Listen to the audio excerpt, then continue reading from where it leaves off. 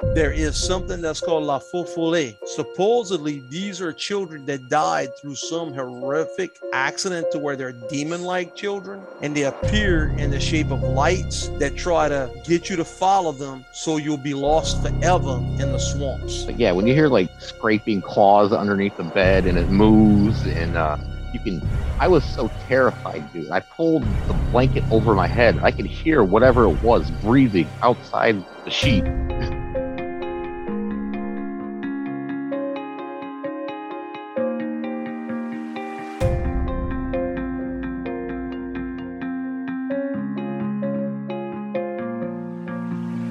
When I was a little gaffer there, we got into a car accident, hit a moose. My mom ended up under the steering wheel of the car, and she had a big hand-shaped bruise on her shoulder. It was like somebody pushed her underneath the steering wheel. My mom should have gotten decapitated. The weird part was we hit a moose, and we had a moose hanging from the rearview mirror. The only other thing that I could think of would be a bear, but there's no bears in that area either. It's just not the right habitat for them, and when you see a bear's going to move. It's going to take off for the most part. And this thing just sat there and did nothing. This material world that you're told is bound by science and everything else, obviously science and physics are very important. There is so much more out there that is left to study, that is left to learn about. Hello and welcome. You're listening to Investigation Cryptoparalogy. Sit back, get relaxed, and crack open your favorite cold beverage as we dive deep into the abyss of what we were told couldn't possibly exist. Folks, check out Polke's Acrylic Art LLC out of Schriever, Louisiana. Mr. Polke is an interpretationist painter, meaning whatever you would want him to paint, it would be done per his interpretation of the piece.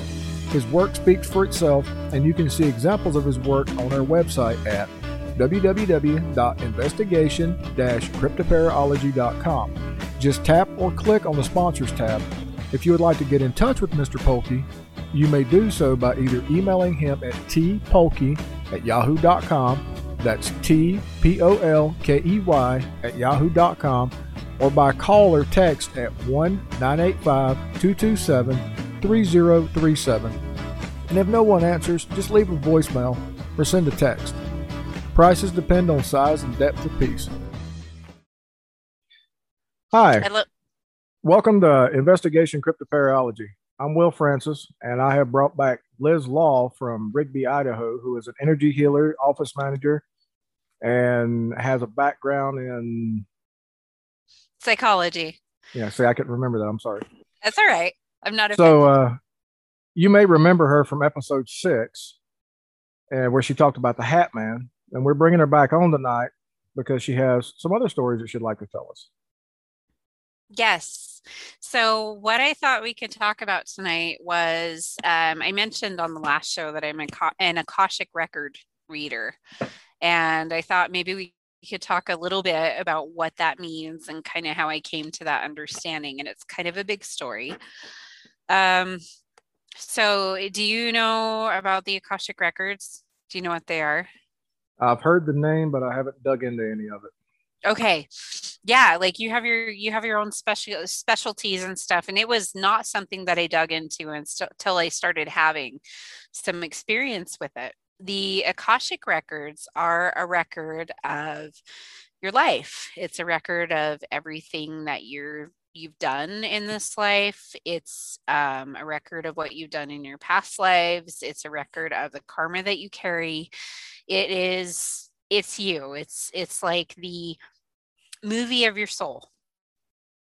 And there are people that can tune into that, and they can start to tell you stories about who you were, who you are, where you came from, and the things that you're carrying right now. And it took me a really long time to believe that that was a thing that was possible. Like I felt like I always had this split between these things that I was experiencing, because I did. Like I experienced so many big things, but I was so alone in that. Like I was the only person that I knew of that was experiencing things like the Hat Man and these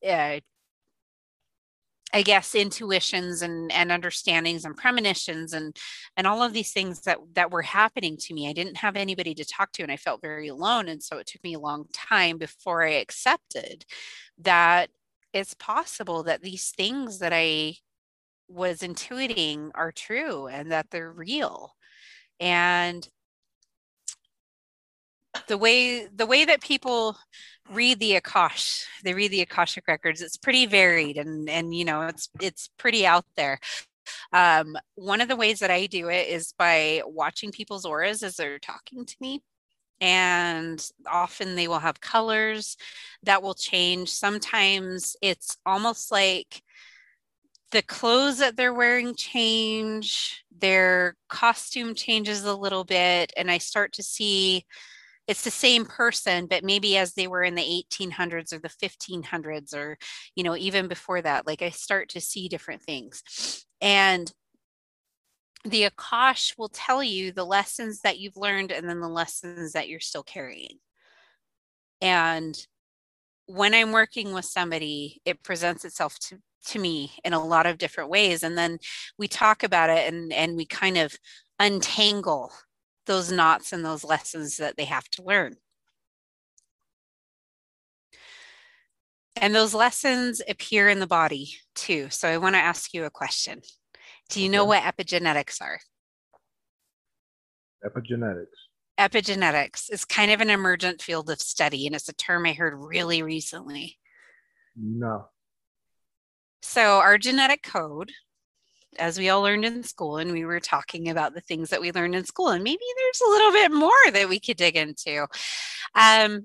Our genetic code is shaped by a lot of things. It's obviously shaped by our parents, it's shaped by our grandparents, and we have things like the color of your eyes, whether or not you have a cleft chin, if you have a widow's peak or not, right? Like all that basic stuff that we learned. There are things that are dormant in our genetic code until they are stressed. So I will have to look at the study, and let me just preface this by saying, like, I've read a lot of things. I should have done more research so I could give you more specifics before I came on the show to talk about it. But this is something that I have read several times. And so I am inclined to believe that there's at least enough research out there to consider this as a real possibility of what happens. But there have been some studies about people who went through very traumatic things. So we're talking like the Holocaust. And then when their families were questioned and studied going down the line, there tend to be a higher level of neuroticism, which neuroticism is your sensitivity to negative emotion. It's like your sensitivity to something that is alarming, something that could harm you.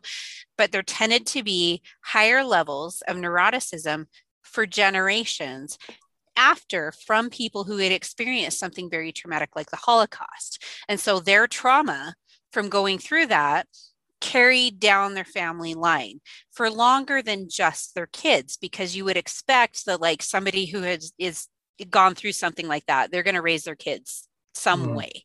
They're going to be sensitive to some of these things, but it continued down.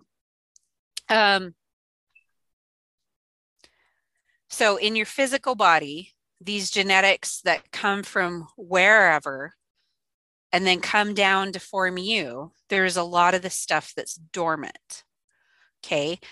The way to wake up these dormant genes and to get them encoding for new proteins so that you can bring out whatever is in you, whatever potential is in your physical body, is through stress.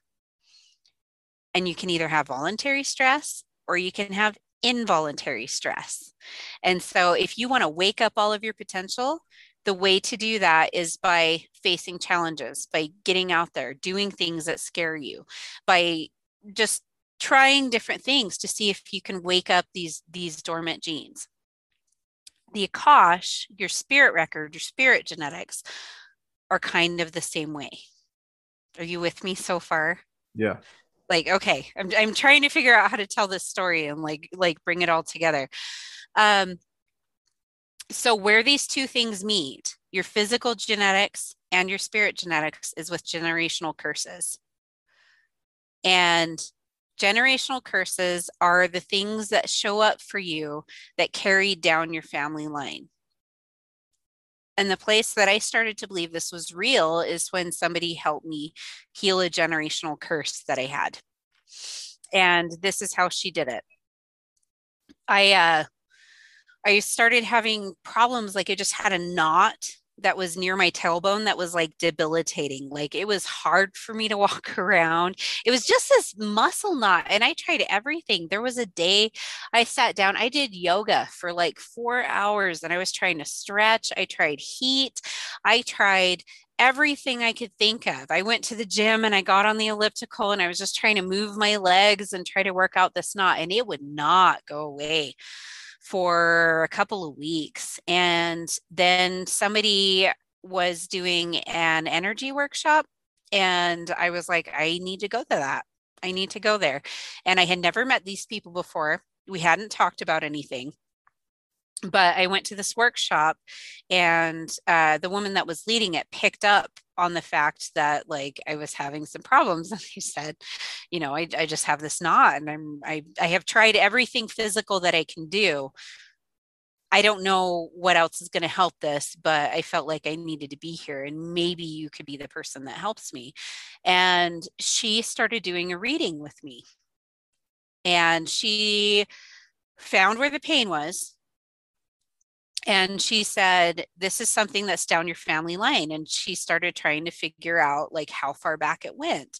And she starts counting, and she goes, 1, and that would be like my dad or my mom.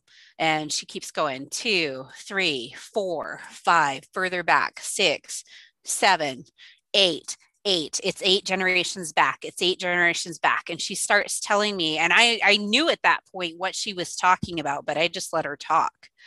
And she said it's somebody that can't be themselves, and like there's so much pain, like they got hurt because they were themselves, and that's why it couldn't come out, and that's why it couldn't come out. She gets all done.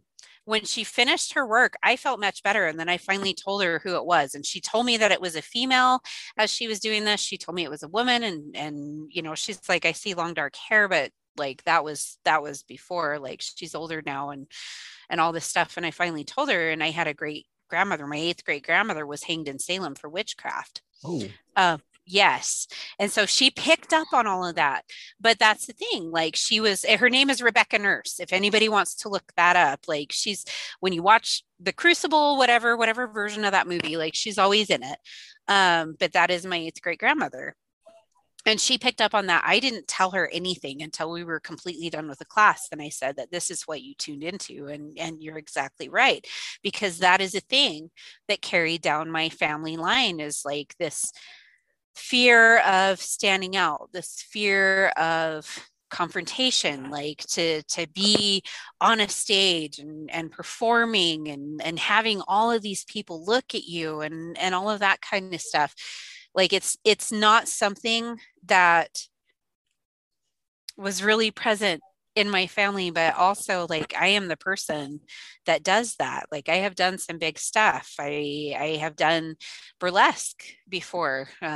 Mike, who you saw here, like we have a burlesque show that we actually produce, and then you know he helped me get on that stage and perform. I love acting, I love singing in front of people and stuff, but it's something that's very scary for me. But anyway, so as she was doing this, and she told me that this was something that carried down my family, I knew it was very true, that like even though these are things that I wanted to do, these are curses that I had to break. Like it was hard for anybody else who came before me to be able to do these things, and so they were presenting in my physical body. I'm going to go back to the Akashic records just a little bit. This is something that when I read people, quite often those kinds of fears, those things that hold them back, will present as physical symptoms. And it'll be things like, oh man, you know, your shoulders hurt all the time, or your back hurts all the time, because you feel like you have to carry everybody that's in your family. And this is something that's really difficult for you, or you're scared to just, you know, be you. You're very scared to just be you. And when she told me that, when she helped me release this knot and everything, it was like a big moment that I was able to kind of step into who I am now, which is why when you asked for people to do the podcast, that's why I was able to say yes. Like I would like to come on and talk about these things. And so this next part is kind of scary for me because I know how out there this is. And I'm hoping that I have given enough background to get into this.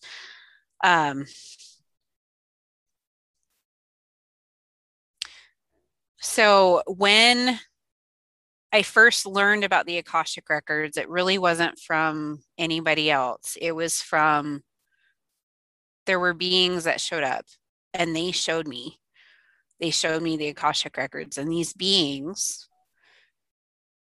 came to me one night, like I was laying in bed. It was a normal night.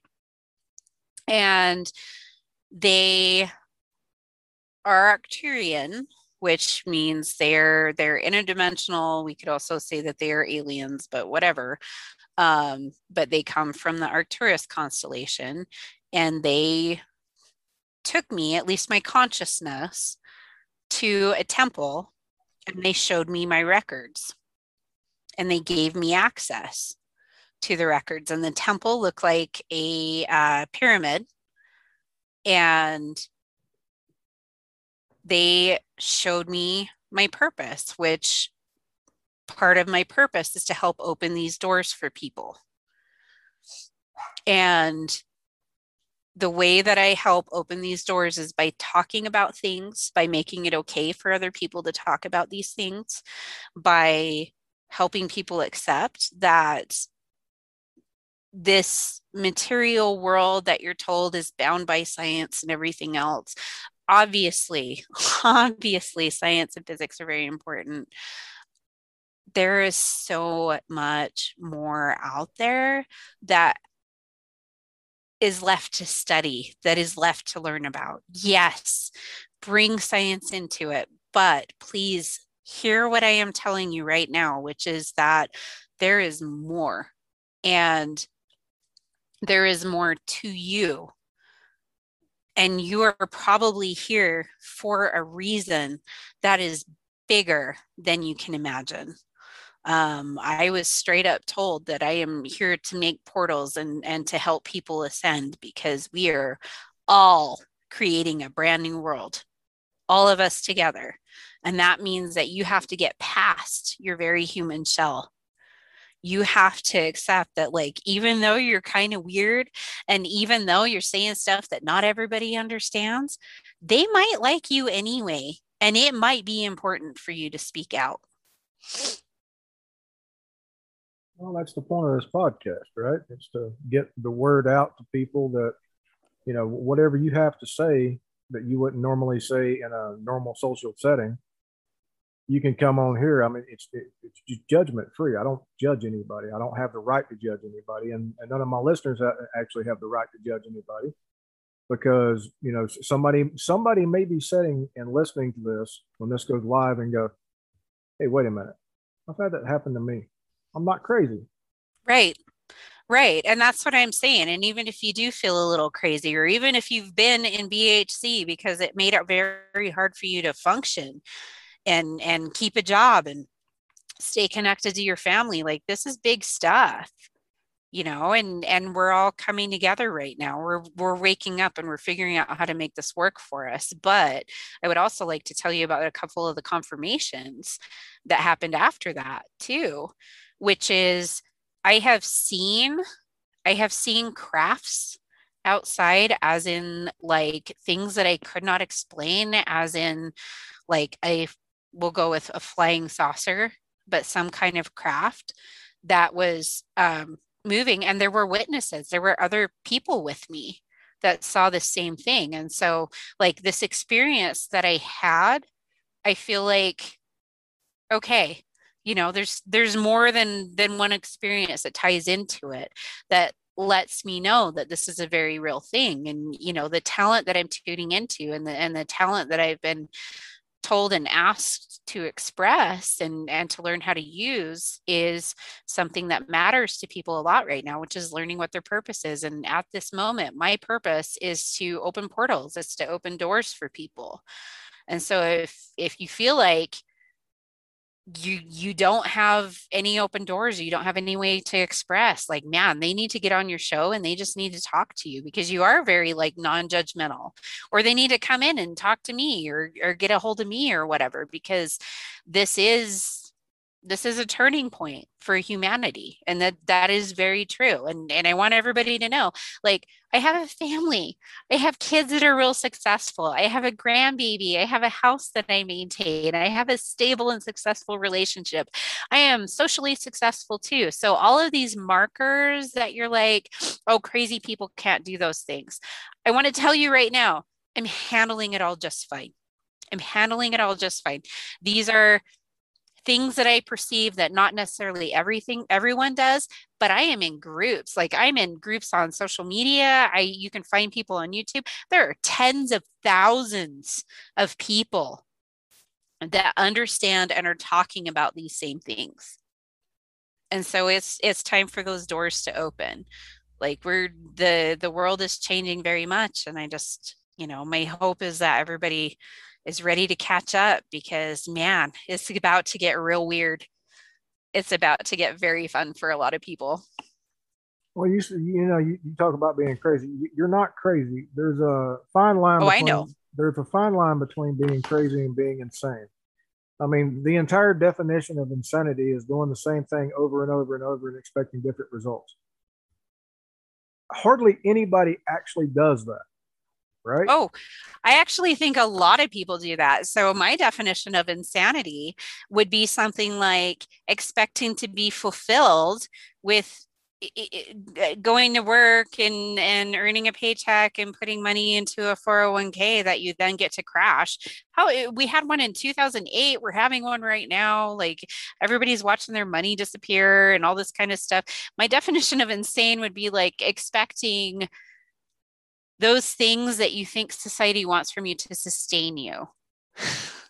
Like, when you really live in the real world as it exists, and you get out in nature and you let go just for a brief time of the social stuff, if you let go of the social expectations and you stop being afraid of what people will think, and you just really connect with yourself, you will find out that doing the 9 to 5 and doing things to try to please other people and just make sure your ego stays intact and that you're keeping up with all the trends and whatever, that is insanity. That is just not something that is fulfilling or truly sustainable in any way. You are right. Now, so you mentioned something earlier. I still can't wrap my mind around it. You said you had a grandchild. Yes. Yeah, I have a little grandbaby. She's super cute. She's actually out in the other room, so I have like headphones on and stuff to kind of cut out the background noise. Oh, okay.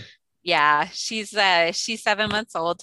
She is kind of awesome. Being a grandparent is like, I love being a parent, but being a grandparent is way more fun.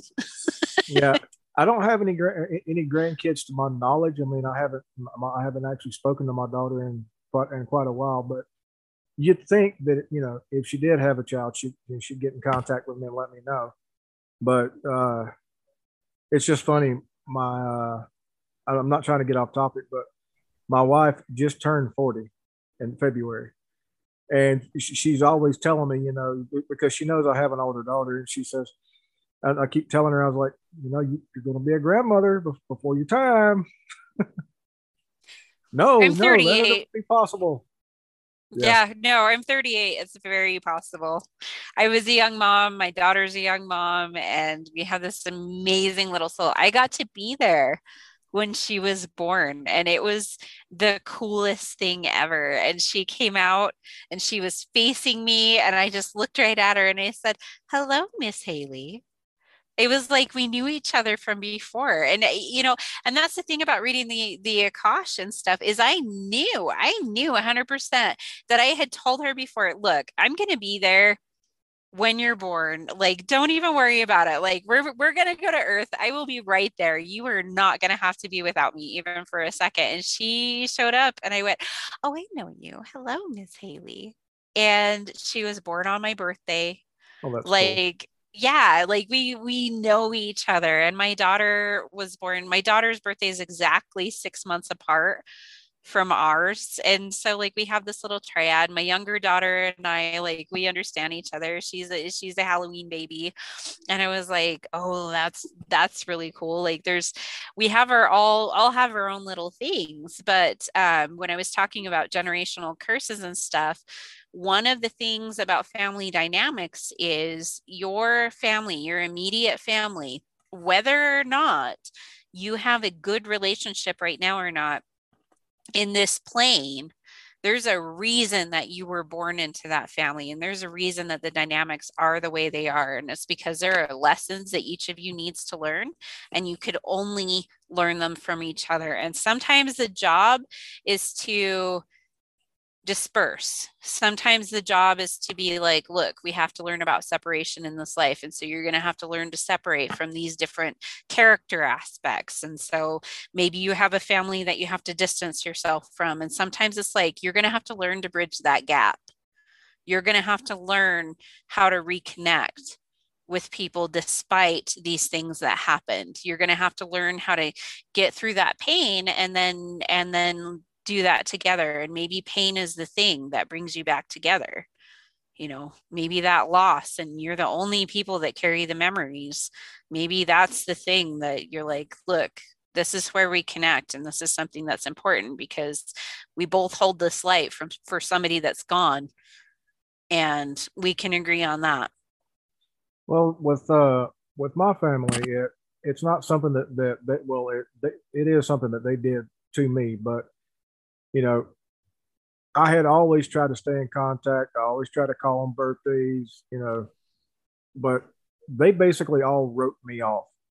I don't exist to them, and I have tried to bridge the gap.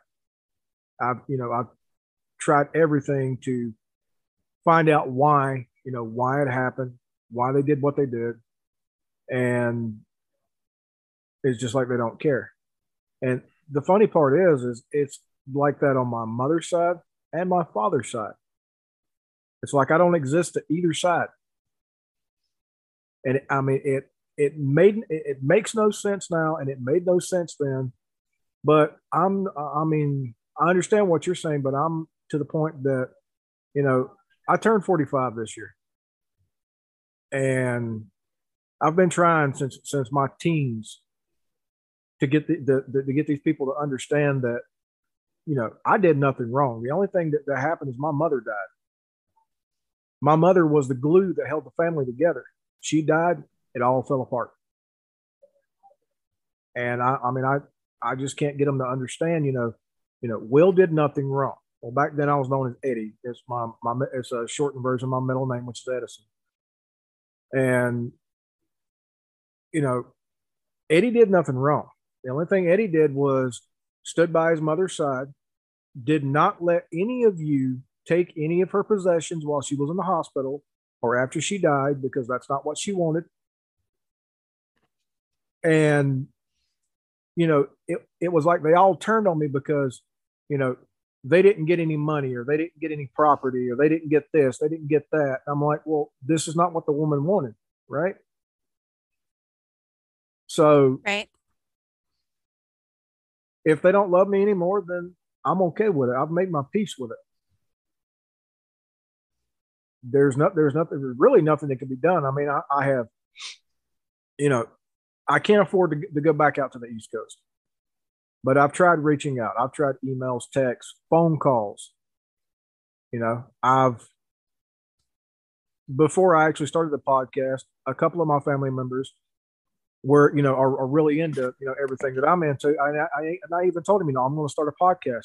Have you come on, talk about some of the old family stories and things. No, I don't think so. I don't think anybody, needs to know about what went on.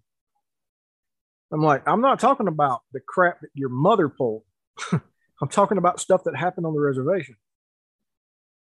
because most of my cousins, their mother, uh, if evil really existed, well, it does really exist, but if evil, Hollywood evil existed, should be the epitome of it. Now, I'm talking Cruella de Vil times 40. And it's sad to say that. It really is. And I'm not going to go into any of the things that she did to her kids as they were growing up. Although if I could create a time machine and go back in time, I'd love to stop some of it because they're horror stories. They're what Hollywood movies are based off of. And I just don't get it. I don't get why I became the pariah. I mean, it's literally, you asked the new grandchildren or the new, the kids of my cousins who I am, and they have no clue. I find them on Facebook. Hey, I'm your, not your uncle, but I'm your cousin or something like that. Oh, I don't know you. What happened to all the pictures? What happened to all the family movies? What happened to all the stories that everybody used to tell? I don't exist, but I'm okay with that because I mean we're not promised tomorrow. I could die tomorrow, and the family that I have is me, my wife, her family, her dad, his family, and our dog, and I'm okay with that. Yeah, I think that it's important for people to know where they stand. It's important for people to know, um, well, I guess what they learned from each of those relationships, because quite often that they're not perfect. And I will be quite frank, and I will say that as a mother and as a human being, I know that I am not perfect. And I know that it took me some time to learn how to overcome cruelty. And I know that it took me some time to learn to overcome selfishness. It took me some time to learn how to be the person that the people in my family needed. And I'm still learning. Um, and so when you talk about your cousin's mom and the things that she did and stuff, I do believe that quite often people lash out from just a place of pain, from a place of being hurt, from not knowing better. It's something that they're carrying that they don't know what to do with, and they don't know how to value the people around them. Like they don't know how to love. And the only way to break that sometimes is to learn how you could still love someone like that in spite of that. And sometimes that means putting up that, like, look, we don't talk. I don't go around her anymore. We don't associate, but I forgive her because I know she didn't know better, and because that brings me peace. Like I won't tolerate that behavior from her anymore. I know how to say no and to draw lines and all of those things, but I have learned that lesson. Peace be with you. We're moving on. I don't know if you're watching the chat in Zoom, but I explained exactly what she did. Yeah. Yep. I saw that. I did see that. And that's not something that I understand either. But one thing that I will tell you is that all of us have played many roles across many lives. And I know that even as many mistakes as I made that I would never do again because I had no idea how much I was hurting people. My guess is, so can people who are watching your podcast, can they see this chat? No. Like you didn't say, okay. So let me find the way to say this. When people do evil things like that, it's because they don't know how to value what they have and what they're selling. And so her view of how to look at those people was so skewed by what can I get out of this? Look, it's costing me a lot to have children in my life. So what can I get out of that? And that is something that we have to overcome. It is, and I'm not saying she was a good person. She was not, but No. I do very much believe that people can be redeemed, and maybe not necessarily in one life, but the role that that person will play in the next one. If you are the person who has been inflicting this cruelty and you're the one that's taking advantage of all of that, karma is a very real thing, and it will come back on you. It will be something you carry, and at some point you have to come face to face with it. And when people talk about deathbed regrets and everything, there does come a point when people come to a full understanding of what could have been and what they did and what they're going to have to face and what they're going to have to clear. Makes sense. Yeah. And it's not an easy thing. And to talk about forgiveness and stuff, I do think that forgiveness has to come to a place of understanding that, look, everybody's going to get punished for what they did. Like, it's something you have to transcend.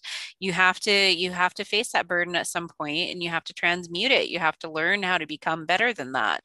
And if you keep racking up all of this terrible, terrible stuff that you did, well, it's not going to be a good day for you. You're going to have a good dark night of the soul where you go through this stuff and it comes back on you very harshly. And right now, I do think that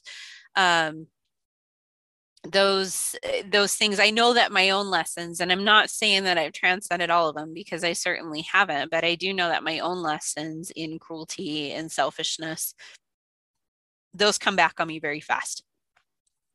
Very fast. And then all of a sudden I got to sit with it and I got to go, all right, how do I become a better person? And I just have to say, look, I could have done something differently. And I know that I hurt you. I know that I did things that were not right. And some of them I did knowingly, and some of them I did just because I didn't know any better. I didn't know how to be a better person. But it does come back around. And, as an Akashic record reader and as an energy healer and stuff, a lot of the people that I work with are people that are trying to get through this stuff.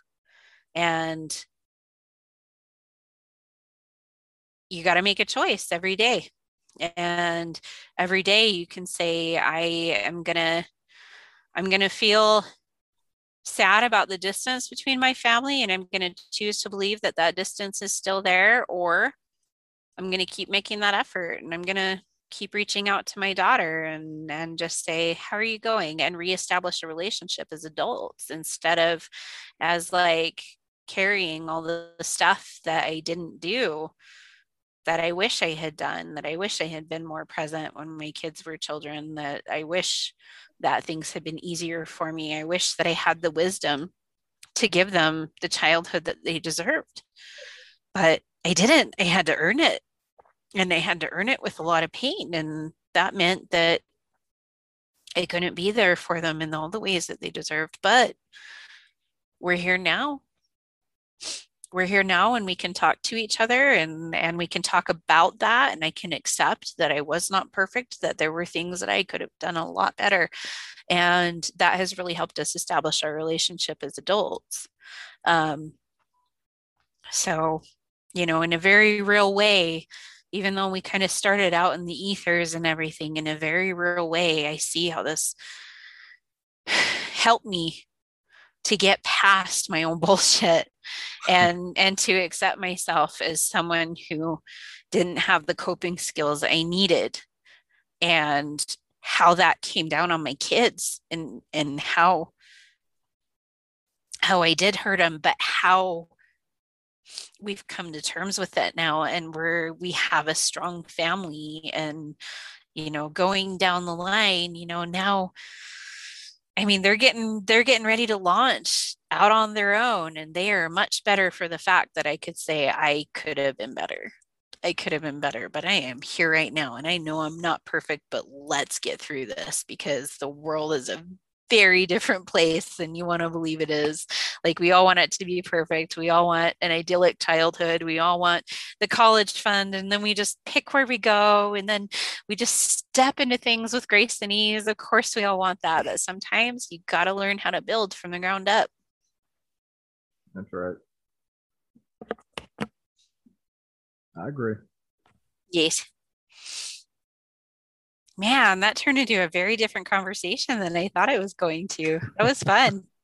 You asked me last time, you were like, can you do this at a distance? Can you read the Akashic at a distance? I feel like we're kind of getting there. Well, see, now you're actually living up to what you were talking about there's there are things in your DNA markers that takes a little bit of stress to open it up. Yep. Yep, it does. It really does. And that is true for everybody. And stress can be just honesty. Yeah. Seeing what's really there.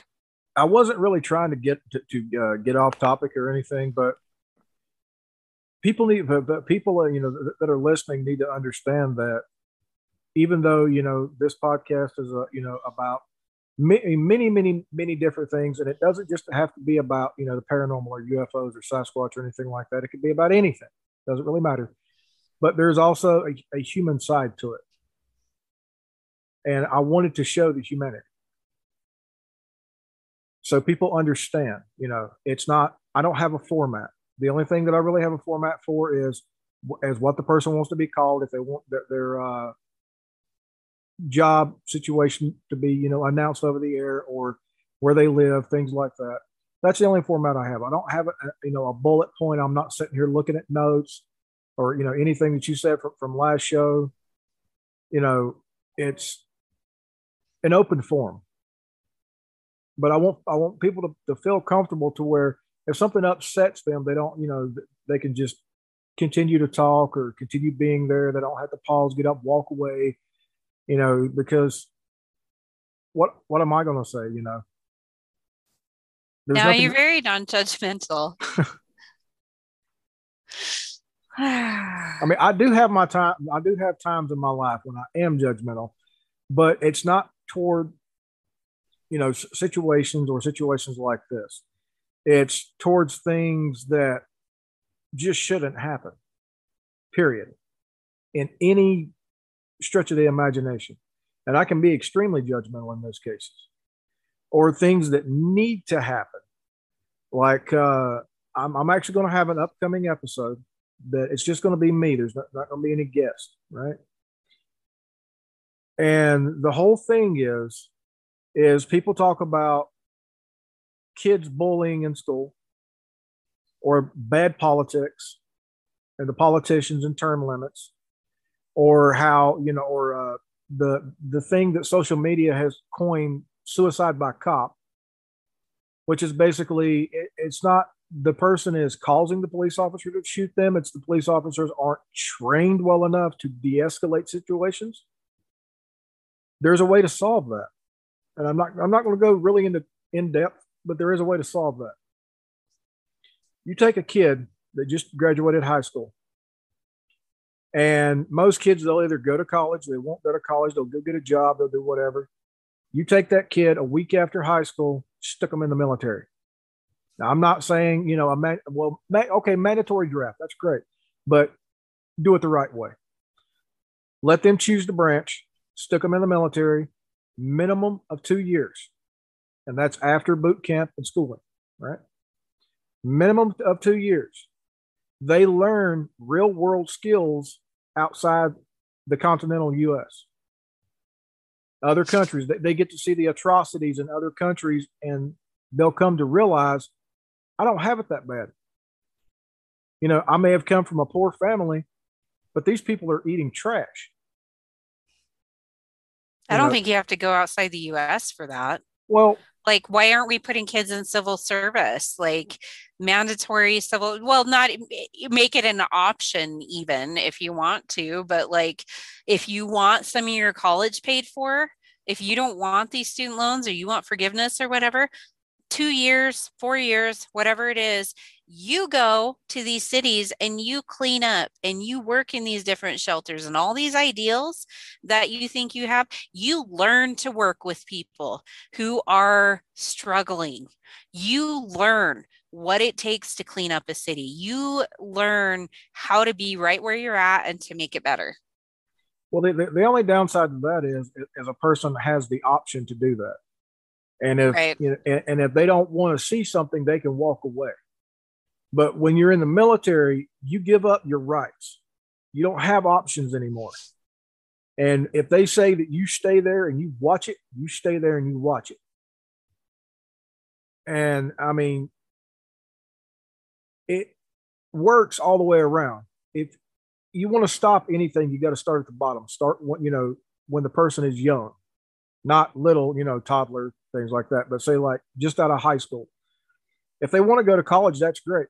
I think it's 2 years minimum in reserves, and the military will pay for your college. Mm-hmm. So, to stop bullying, no matter what the kid has been through up until they join, to stop bullying, you put them in a situation to where they learn and they see that bullying, isn't the way to go. You need to help each other, not bully each other. And then you go a step further from that and you say, okay, well, politics is really bad. And so what can we do about that? Well, you got all these kids that are growing up in, lifetime political families. Nobody is exempt. You put those kids in the military, and then they can see from the outside of their own family setting what politics are really doing, the bad politicians, what they're really doing to this country. Okay, so they want to get into politics. So they spend 2 years. Military pays for the college. They take whatever courses necessary to get into politics. They get into politics. They end up setting term limits and getting all these dinosaurs, out of Washington. Right? Right. And it's basically because, like we were talking about, we learn things in school, but we're not taught the right things in school. No, we're absolutely not. If we were taught the right things, none of this stuff that's been going on right now or that's coming up, like, I don't know if you've been watching the stuff about fertilizer prices and the supply chain, but we're headed for food shortages. I saw somebody post, like, for their small family farm, normally it's about $200,000 a year for them for fertilizer. Right now it's about $800,000 a year. And what that is going to mean is that if you can grow your own food, maybe you should put a few potatoes in the dirt, because they're going to get very expensive here coming up. But all of us should be taught in school how to grow plants and what they need and how to build and how to sustain ourselves when the world doesn't work perfectly, when we can't just go to the store and pick up whatever. Like, we're a very codependent, disposable society right now. And I do think that we learned a lot of lessons over the last 2 years about, like, look, you need to get ready and you need to bring things closer to home and you need to make sure that they're right there for you, because if they're not, then you're vulnerable. Yeah. You're very vulnerable, but we're not taught that in school. And so, I mean, I have a master's degree in business, and when you talk about supply chain and stuff, like, the more that you look at it, even over the last decade or so, like, the supply chain has gone so far out. Look at what happened to our gas prices because somebody in Russia decided that they were going to do some stuff in Ukraine. Like, I've never been to Ukraine. Have you ever been to Ukraine? No. I've never been to Russia. How is it possible that the things that are happening on the other side of the globe are affecting us so much right here? Well, it's because we need a product that they're sending to us.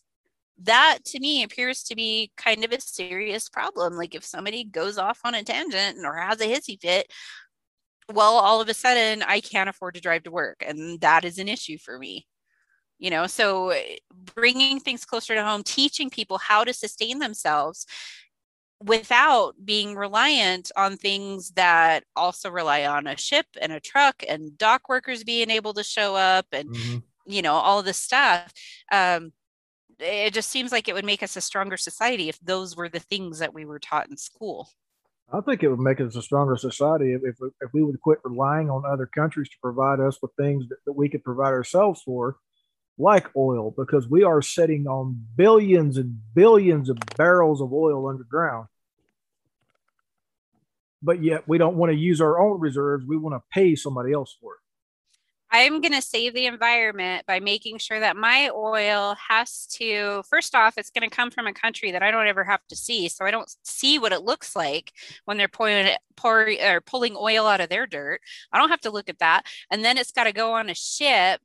And then the ship has to take it to a refinery somewhere I'm also never going to see. And then they'll do it there. And then the only place I see it is it's the shiny, clean gas pump with a sticker. That is, Yeah, I'm saving, in the movie Armageddon, Bruce Willis actually said it as proficiently as possible. Greenpeace was giving him a hard time because he was drilling oil, in the ocean.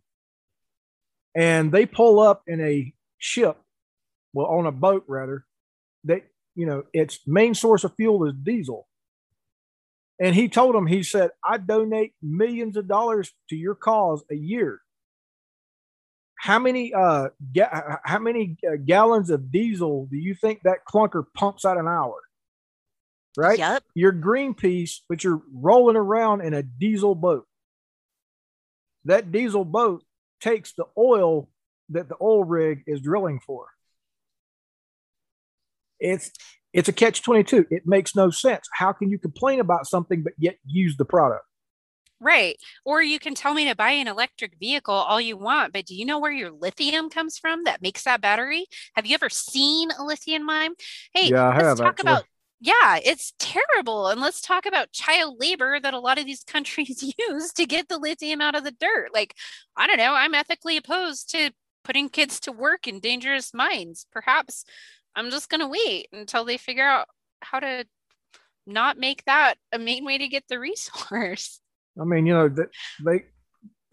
people could be smart, or electric engineers could be smart, and everybody come together from all around the globe and create robots who would do this. But then there would be that society that, poor little robot has to go work in the lithium mine. Let's put humans back to work in them. Right. We've eliminated a bunch of jobs. So here's this real thing that we're having a problem with. And I was thinking about this too, because I used to work in higher education, and education is very important. And there is so much value in continuing your studies as long as possible. There is also so much horse shit in higher education right now. And some of the jobs that people have, like, as I kind of go and I browse and see if it's something I want to get back into, I see things like diversity officer. And they're making lots of money, it's like a good job. But for real, if we just taught people to respect each other for their actions, their talents, their abilities, and to mentor people and bring them up, like, why does this matter? Why do you need someone ensuring that you have a diverse enough whatever? Like, I am a very merit-based person, and I don't exclude people for any immutable characteristics, but also I want to know what you bring to the table. And so some of these jobs I'm seeing is okay, you're kind of the hall monitor. How many hall monitors do we need in our society? How many middle managers do we need? How many people do we need to do this stuff? But we need a lot of them, and that's because we all base our exchanges of energy and talent on money. And I'm not pro communism. I'm not saying that we should eliminate money, although maybe we should figure out better ways to value what people are bringing to the table and focus on some real stuff and individual sustainability and make it something that's easy for people to do without having to work a 9 to 5 all the time. I think we're kind of in that process of figuring out different systems of exchanging our labor and figuring out how to get what we want. and what we need.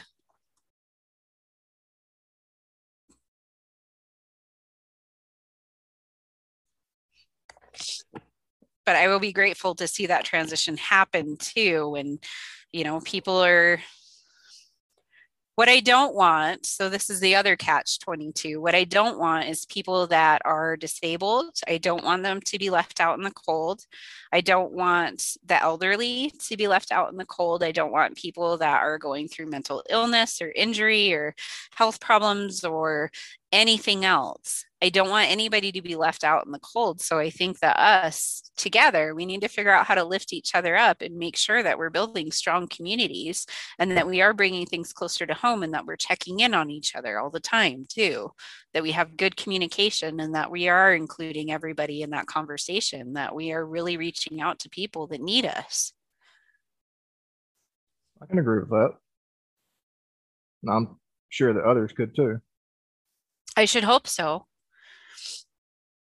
I heard one time that, and I'll have to look at it, but I heard one time that the U.S. Army doesn't take anybody that has an IQ of less than like 80, 85, something like that. So average IQ is 100, and then 80 is about one standard deviation below the average. And that's not to say that people are dumb or anything, but it just means that like their particular skills are in one place. But like if you have an IQ that's lower than 80, it gets hard to do even basic tasks like fold a piece of paper so that it goes into an envelope properly and stuff. Like it takes a few repetitions before people really learn to do that. And so there's like fewer jobs that people can do.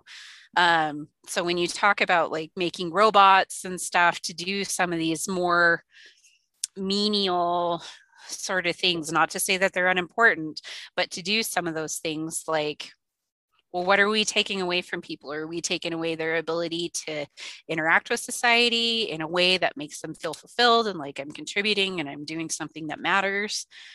I mean, half of my job is like sweeping floors and cleaning toilets. And I'll tell you what, sometimes there's no more important work than making sure that people have a good environment. So wait a minute. So you're saying that the report is that the Army won't take anybody if their IQ is 80 or lower. So how the hell do people keep getting into the Marines? Because we've been accused of eating crayons for I don't know how long.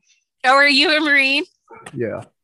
Well, it's mostly because you'll throw yourself into the dangerous places. You're like, you know what? That looks like a good time. I am on it. And we're like, do it. Go see. Oh, man, you guys won. You're like a bunch of Wolverines. And we're just like, let's see how this plays out.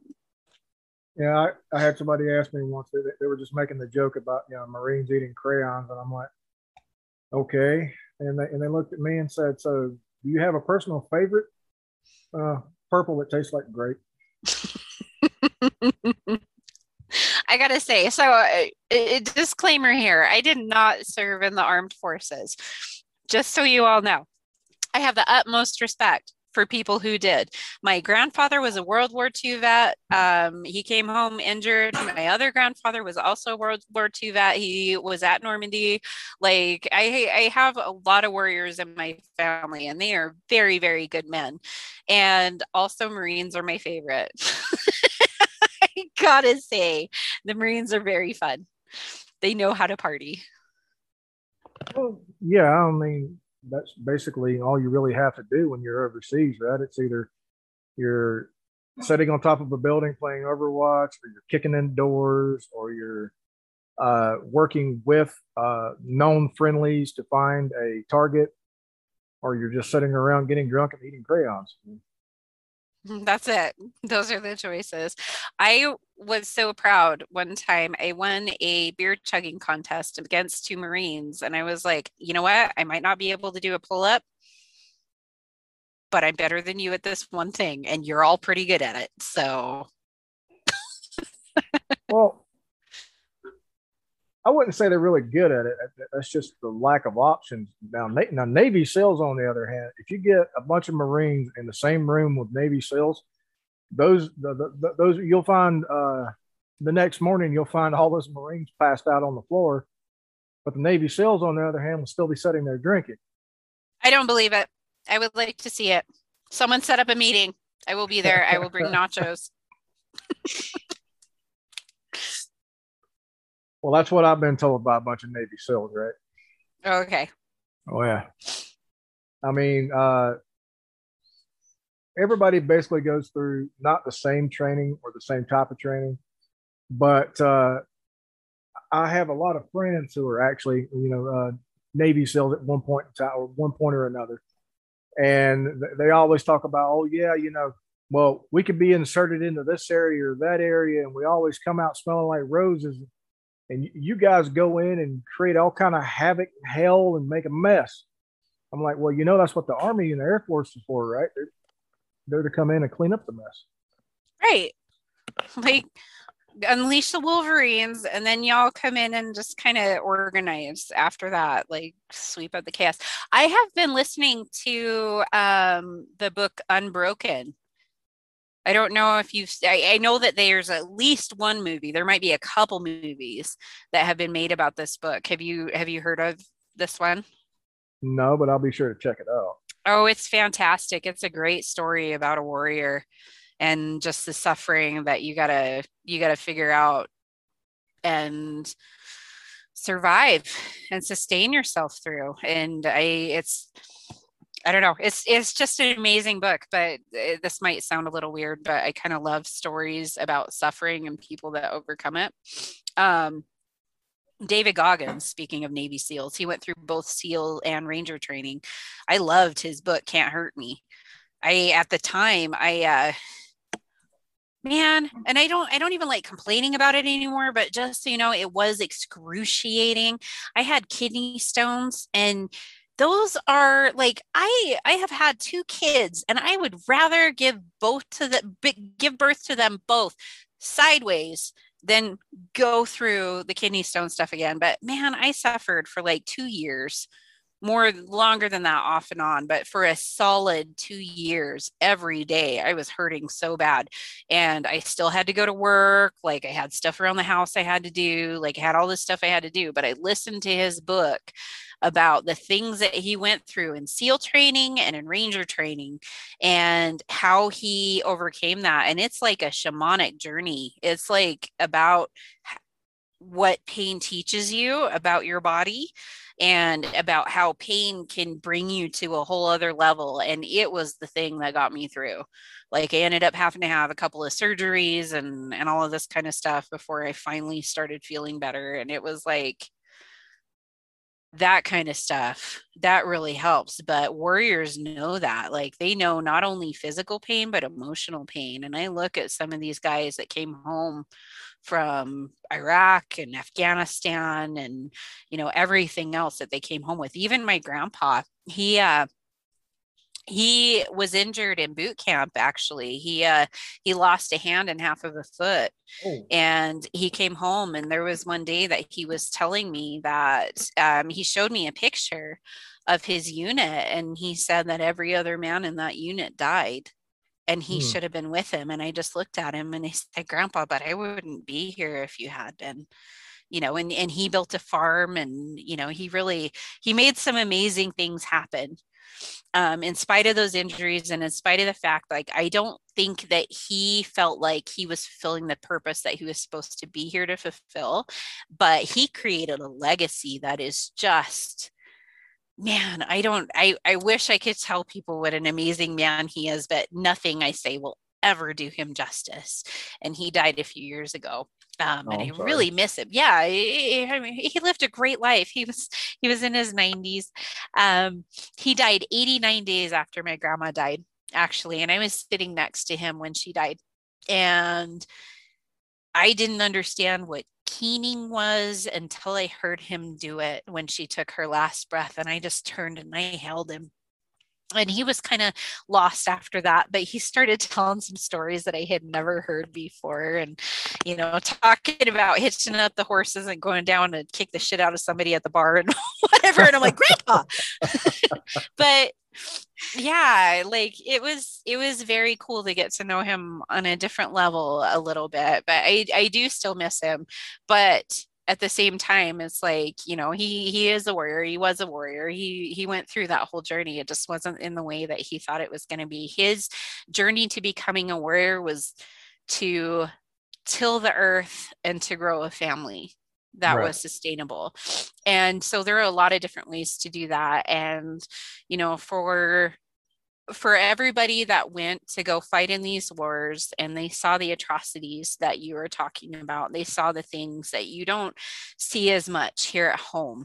Like, I'm not saying they don't exist here, but for people that went and they saw these things and they came home just so very broken, so very broken. Well, part of the journey is to learn how to garden again, is to learn how to grow again, is to learn how to take care of the place that you're at. And the place that you're at is, it's in your body, it's in your relationships, it's in your home, it's in your family, it's at work and everything else. And I don't think that we're doing a good job of helping our warriors right now manifest their full potential. I don't think we are.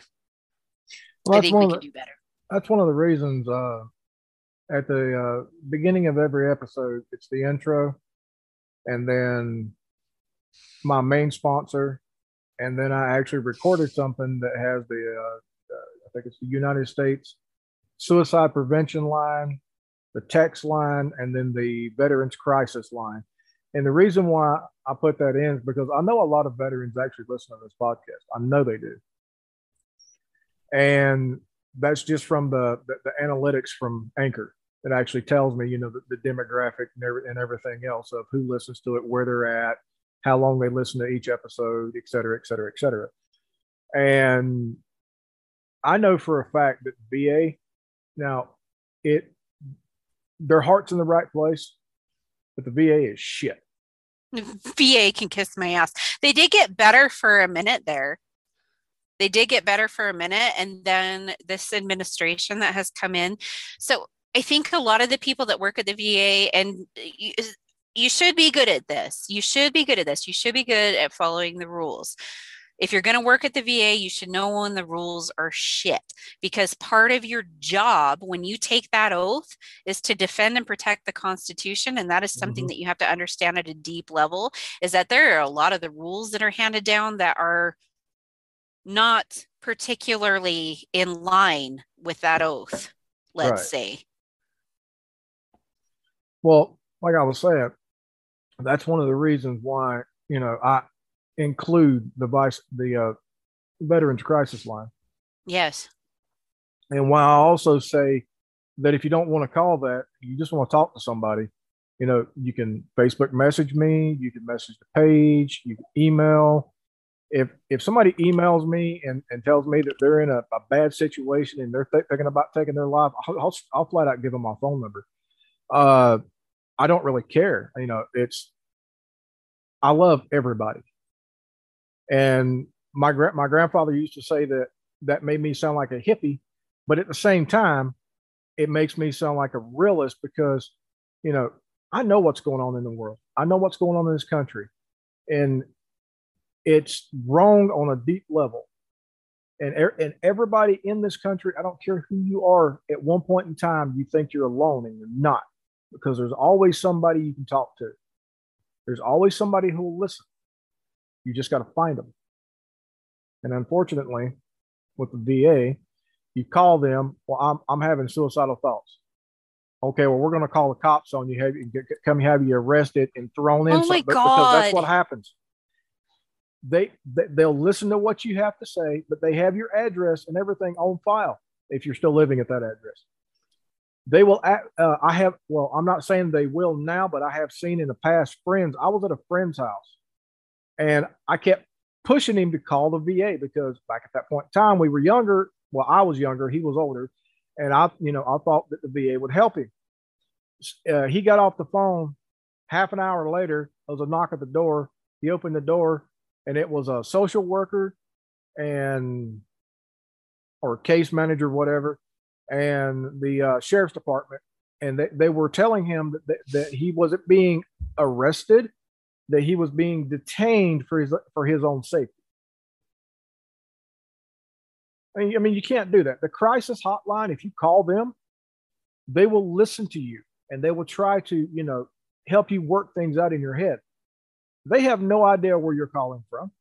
I mean, it probably shows up in their database, but they're not going to call the cops on you. They'll sit there and listen. So, I mean, it's like a really good friend of mine that I'm trying to get to come on the podcast because, I mean, it's not a paranormal thing or anything like that. He's just had some bad experiences in his life with PTSD and depression. And I'm trying to get him to come on so he can talk to talk about it. So maybe it'll help the other person. I think it was back in October of last year. He put a post on Facebook talking about, how he'd lost his job. He was about to lose his apartment or something along those lines. He didn't have the money to pay rent and things. And that this is it. This is the end of it. And I called him and I kept calling him and kept calling him. And I sent him Facebook messages and texts. And I told him, I said, I know where you live. If you do not answer my phone, I'm going to send the cops to your house. Yeah. At that point, you have to do a wellness check. And he finally answered the phone and he was, I mean, I've never heard him talk like this before. And he's a veteran. And I mean, he kept talking about a box cutter that he had, hidden in the car that nobody else could find. But he knew where it was. And I told him, I said, dude, I will come to Texas. If I have to hang up the phone right now and drive to Texas, when I get to Texas, you're going to wish you were dead. Because, there's just other things. I'm like, I get it. I really do. I get it.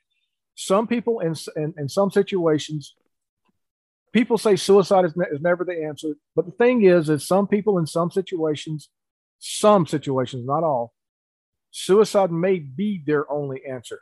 In their mind, it's the only thing. And it happens.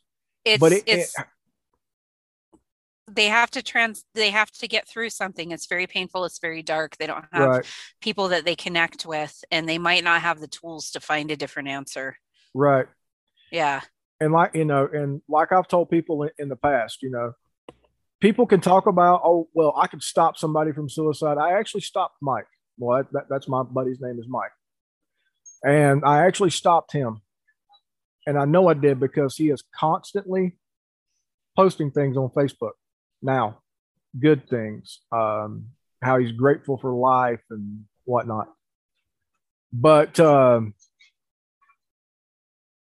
when I was 16, when people talk about suicide and how bad it is and how bad it affects people, when I was 16, I had a job and I worked with a guy and we were really good friends.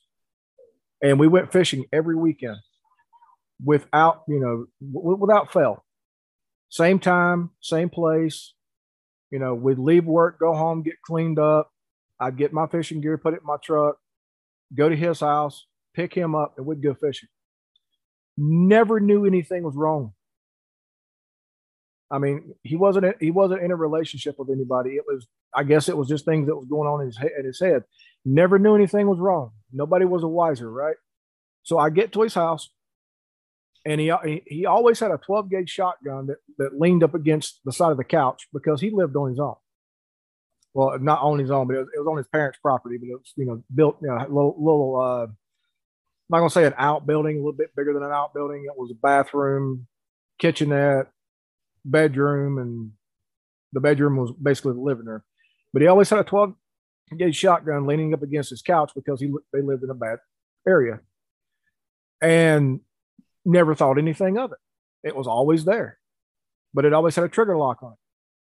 Nothing told me to look at the trigger to see if the trigger lock was still on it. And he's like, well, and his phone rang, and he's like, well, hang on a second. He went and answered the phone, came back. He said, well, that was my sister. She wants me to come over for dinner tomorrow, whatever, and to bring some fish if we get it in tonight. And he go and I looked at him. I said, well, so where's your fishing gear? He said, well, it's over in the corner. And he picked up a blanket, and there's all of his fishing gear. I mean, he's got a lot of it, so I could understand him keeping it covered up.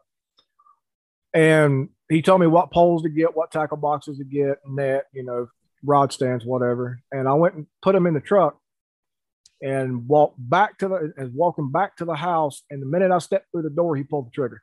And I watched it. And I'm 45 now, and I was 16, about to turn 17 then. And I can, every single moment replays in my mind. From the minute my foot hit the threshold and I looked up, because I didn't see the gun sitting up against the couch because the couch is almost right at the front door. I can see his finger pulling the trigger, and then I can see the after effect of the trigger being pulled. Just, and then everything all over the living room, all over me, and all over everything else. What did you do after that? I stood there in shock for about 45 minutes. And then I called his sister and told his sister that she needed to get over there immediately. And then me and his sister stood there for another, I don't know, 5-10 minutes trying to figure out how to call and tell his parents that were up the hill. And then I called law enforcement, and they asked me why I waited so long. And I said, really? Have you ever seen that firsthand? Right. Like, do you guys know what to do? I'm sure you do, but also I'm 16. Right. I mean, I've always been mature for my age. And, I had, at 18, I had my own place. I went to work actually at 12 with a worker's permit. And, but that's neither here nor there. But, I had to go through the whole thing with the cops of, why didn't you call sooner? Are you sure you didn't have anything to do with this? And I'm like, well, you could look at his security cameras, because he has security cameras inside and outside the house. You can see where I was when he pulled the trigger. It should show me standing in the doorway. But so getting back to what I was saying, about people's thoughts on suicide, you can sit back and say, well, it's a bad thing, or you can stop it, or, if I could only talk to the person. That's not always the case, because Tom did it and I didn't know anything was wrong with him. He was always happy, always outgoing, always helping people. And it was just that one moment. If I could go back in time, would I be able to stop it? Who knows? It's not really your job most of the time to stop that, because the thing about suicide is, yes, it is so painful. And I hear people use the phrase, they're a victim of suicide, and that is true.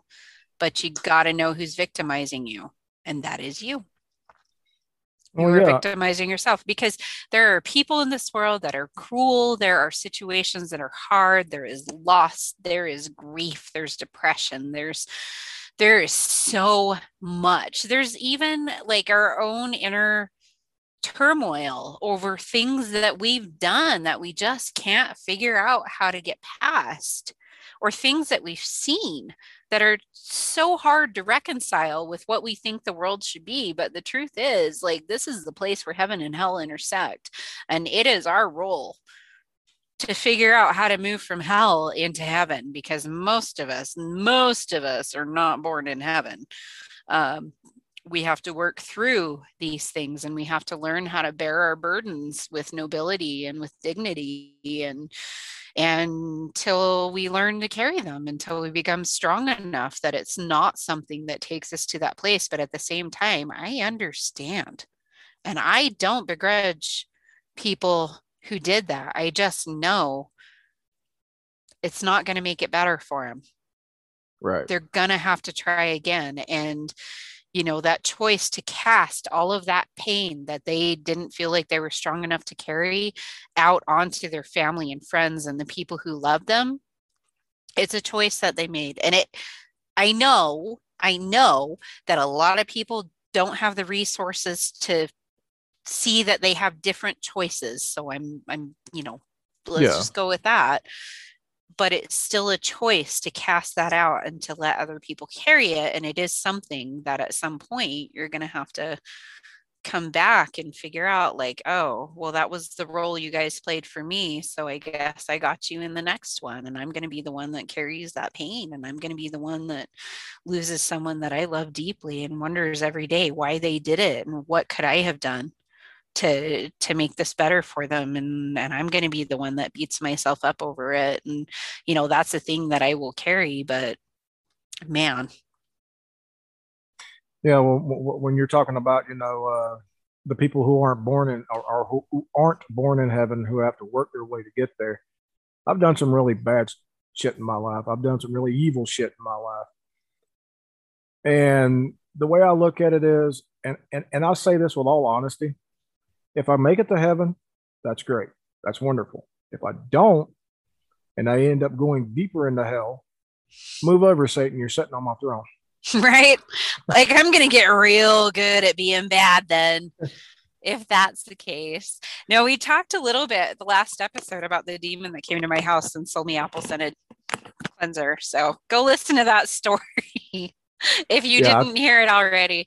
But we are all good and evil. We're not completely one or the other. Nobody is. Even Jesus wasn't. If you look in the Apocrypha, like, he was born, and that's a Christmas story, and then he was 30. But you look in the Apocrypha, it's not like he did everything right from the very beginning. Of course, he knew he was divine. But there's a story about accidentally killing a friend because he was angry or something, and then bringing him back.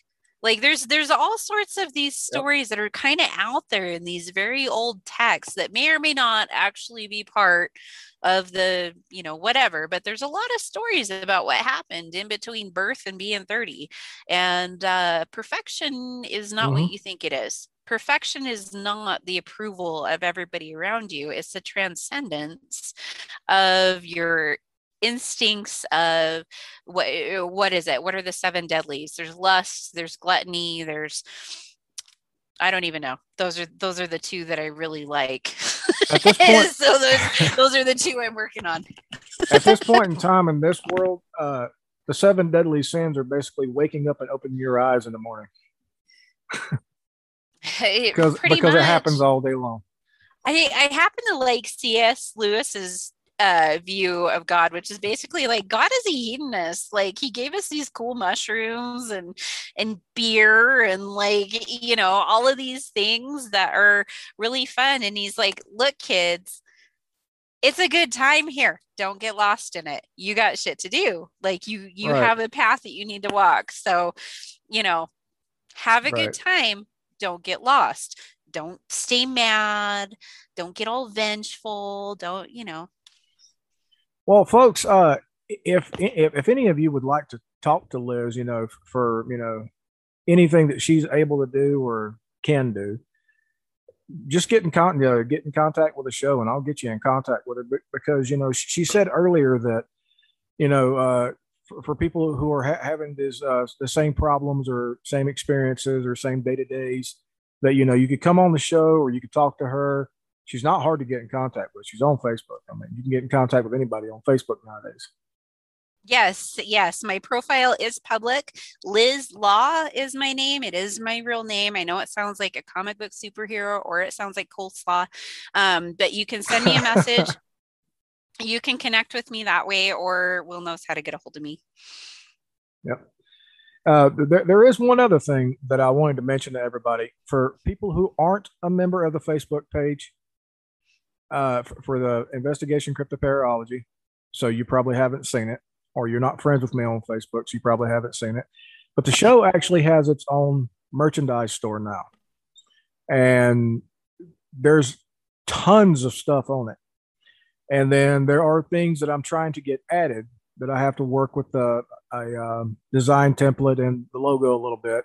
One-piece bathing suit, three different types of hats, beanies, or as the Canadians call them, toques, and shower curtain.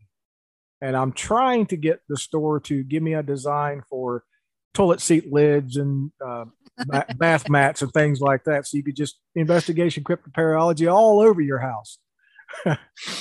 I really like the water bottles that you have. Those are actually really cool. And they were what, like $22 or something? They are actually $27.99. Yeah, yeah. Like for a good water bottle, like I will pay that much. I used to have like there's steel water bottles, right? Yeah. I used to have one I would take for a walk because there was somebody that had an aggressive dog. And if you put water and ice in that thing, I'm like, oh, I could fight off an aggressive dog with that. We will be okay. Now, the actual web address for this thing, I'll insert it into the description of the show so everybody has the web address to it. Or you could go to our Facebook page, and for some reason I have lost the link to the Facebook page. That's wonderful. What's the name of it? Is it a group? It's just a page itself. It's I want to say it's Investigation Crypto. Oh, wait a minute. Nope, that's from something else. Anyway, I've got Notepad open. I'm looking through all the notes that I've made for the last several shows, but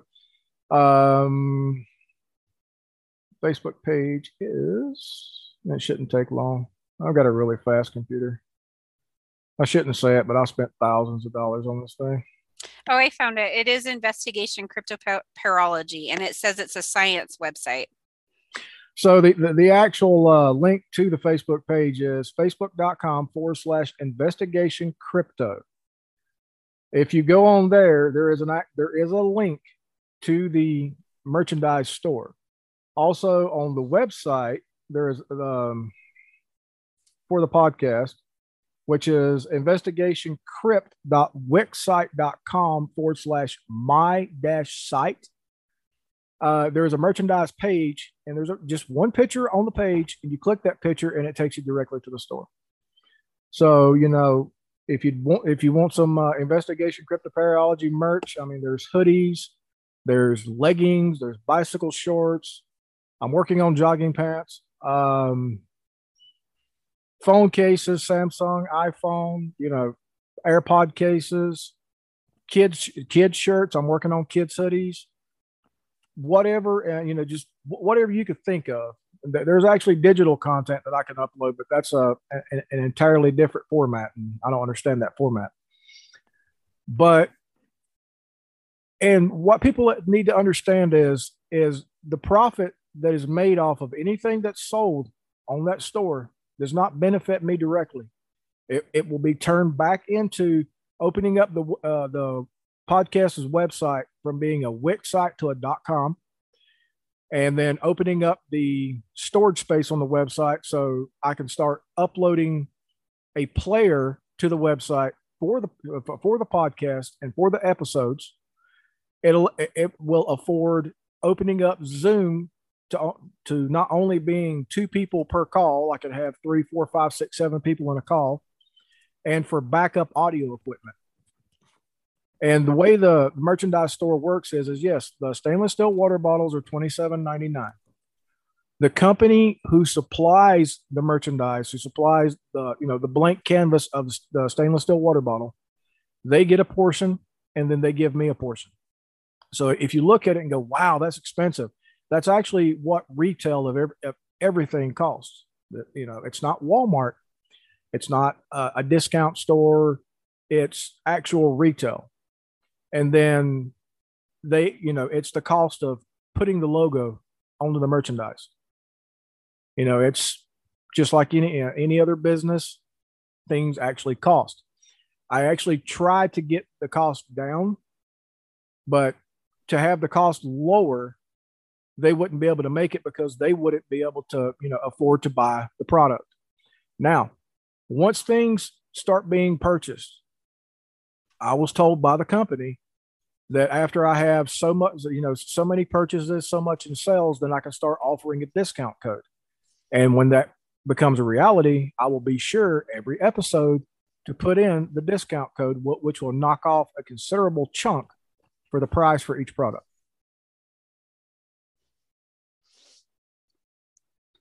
That is awesome. I do like your store. I mean, there is a couple of things like the bucket hat I've got to go back in and put the logo back on in a different way so it doesn't chop it up as much. But there is some good stuff. I did like those leggings that you were talking about too. I'm like, those are fun.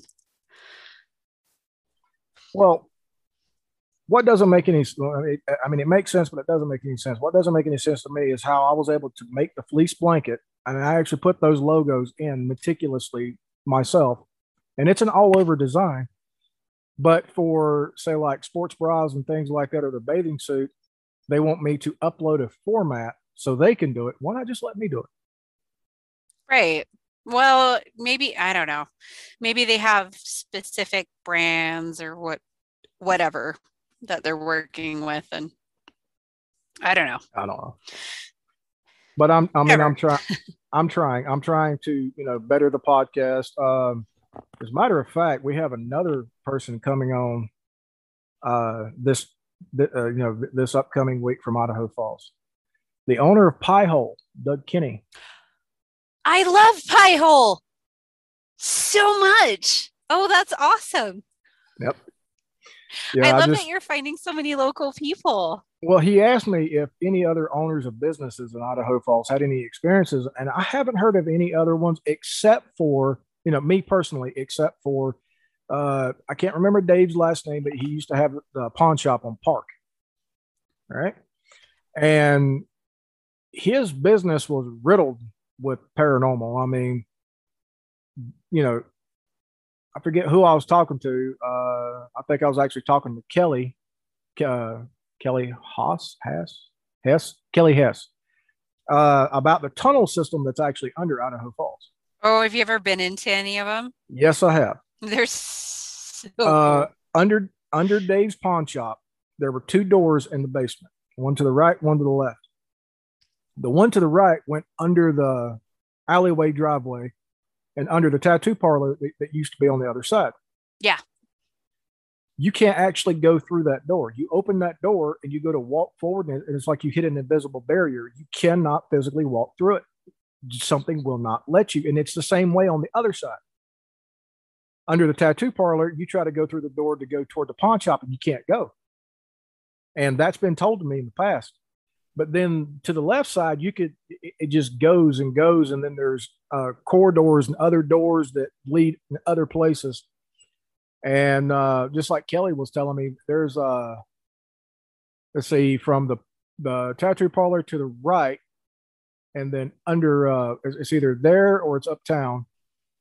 But there's a dentist office in the tunnels. She says she's actually seen this with dental chairs and everything, and it's set up in a room in the tunnels. I have not heard that one. There's a dentist office. I believe it. Like there's all sorts of weird stuff that has gone on. Actually, the place that I work, there's a speakeasy like right under my desk that they discovered when they were remodeling the building. So like there's some of this stuff in Rigby too, but like the ones all over downtown, Ford's Bar. Do you know Ford's? Yep. I think there's tunnels that go through there and stuff too. But that place is haunted. It used to be a brothel. The bars, we're actually doing a burlesque show on May 7th there too. Oh, really? And that's the place that Mike and I met, but it was back when it was like the diviest dive bar, and the new owners, like, it's so nice. Back when it used to smell like cockroach pee. Yeah, like one time I got a splinter on a table and I'm like, should I just amputate my finger? I don't know. But it's not that way anymore. It's beautiful, but they kept the bar back. That was like back from the brothel days and stuff. Mm-hmm. Like Idaho Falls was wild, really, really wild. So oh man, I am so excited to hear the stories. I'm going to have to listen to these next episodes from people that own businesses and stuff down there and what I'm hoping with, getting Doug on is I'm hoping that other business owners in town, because I know he'll probably spread it around and share it. And I'm hoping that other business owners in town will actually come up and go, hey, yeah, we have stuff moved around that gets moved around, or employees won't go into certain parts of the building, or, any of this, and I'm hoping to eventually get, the word out here within Idaho Falls is I'm not a paranormal investigator, right? I want your stories. I'm not going to come Right. in and, and get just my side of the story. I want your stories. I want the stories of the happenings and things that are going on. And, and it's becoming a wild ride. So Have you ever been to the haunted history tours? no. The last one that we went to, it was during COVID. So they did, instead of going into buildings and stuff, they did Rose Hill Cemetery out by Toffus Park. And they told some amazing stories about that place. And also, there was somebody that does these paranormal investigations that they had gone to places like Virginia City, which is just over the border into Montana. Mm-hmm. I have a great however many greats uncle that if you look him up on Wikipedia, he was known as the Kentucky Cannibal. His name is Boone Helm. But like they had done this investigation and stuff out there, and so like there's a lot of interest. There's so much stuff in this area, so much. So I bet that you get some people that are on here, but there are people who actively do these investigations too. You're exactly right. And who I would get in contact with is like the Museum of Idaho who does the haunted history tours. Okay. And they could probably direct you to the right people. Well, you said the Museum of Idaho? Yes. Yes, and that is an awesome place. And they're starting their summer parties again, which I miss so much. Like, I feel like COVID took so much away from us, but the museum is kind of the place to be sometimes. They have the greatest street parties, and they have these exhibits, and they like theme all of them with their exhibits, and they have distilleries come in and they do samples, and they have food, and they have food trucks outside too. And oh my gosh, the Museum of Idaho is amazing. Okay, I'll have to do that. I'll have to get in contact with them. Well, folks, I hate to do this. It's not that we're on a time limit or anything, but this is going to probably be the end of this particular podcast. And I'm sure that in the future, sometime we'll have Liz back on. I mean, she has some amazing thoughts and theories and things to tell. Thank you. I would love to. Find us on the web at www.investigation-cryptoparalogy. That's CRYPTOPARAOLOGY.com. On Facebook at www.facebook.com/investigation crypto. Listen to us on any major podcast players, including Apple Podcasts, Anchor, Amazon Music, Google Podcasts, Pocket Cast, Radio Public, and of course Spotify. We continue to spread to more podcast players each day. You may contact us by using the contact page on the website, or by sending a direct message to our Facebook page, or by emailing us directly at investigationcryptoparalogy@gmail.com. That is investigation, CRYPTOPARAOLOGY@gmail.com. Also, I would like to add this. If you're feeling down on yourself, or like you don't matter, or there's no hope left, we're here for you. You can contact us through our Facebook page or by emailing us at investigationcryptoparalogy@gmail.com. We are happy to listen and possibly help you find a better tomorrow. If you don't want to talk to us, you can contact the Suicide Hotline of the United States. They have a crisis text line if you verbally speaking to someone is not your thing. Text HOME, all capital letters, HOME, to 741741. If you do want to verbally speak to someone, the National Suicide Prevention Hotline is 1-800-273-8255. And if you are a veteran, you can also call 1-800-273-8255 and then press 1. Well, folks, that's all the time we have for tonight. I sincerely hope you will join us again next time for another spine-tingling, hair-raising experience from the depths of the abyss. If you would like to contact me about an experience you have had or to get on the show, email me at investigationcryptoparalogy@gmail.com. That's investigation, CRYPTOPARAOLOGY@gmail.com. 'Cause my monster's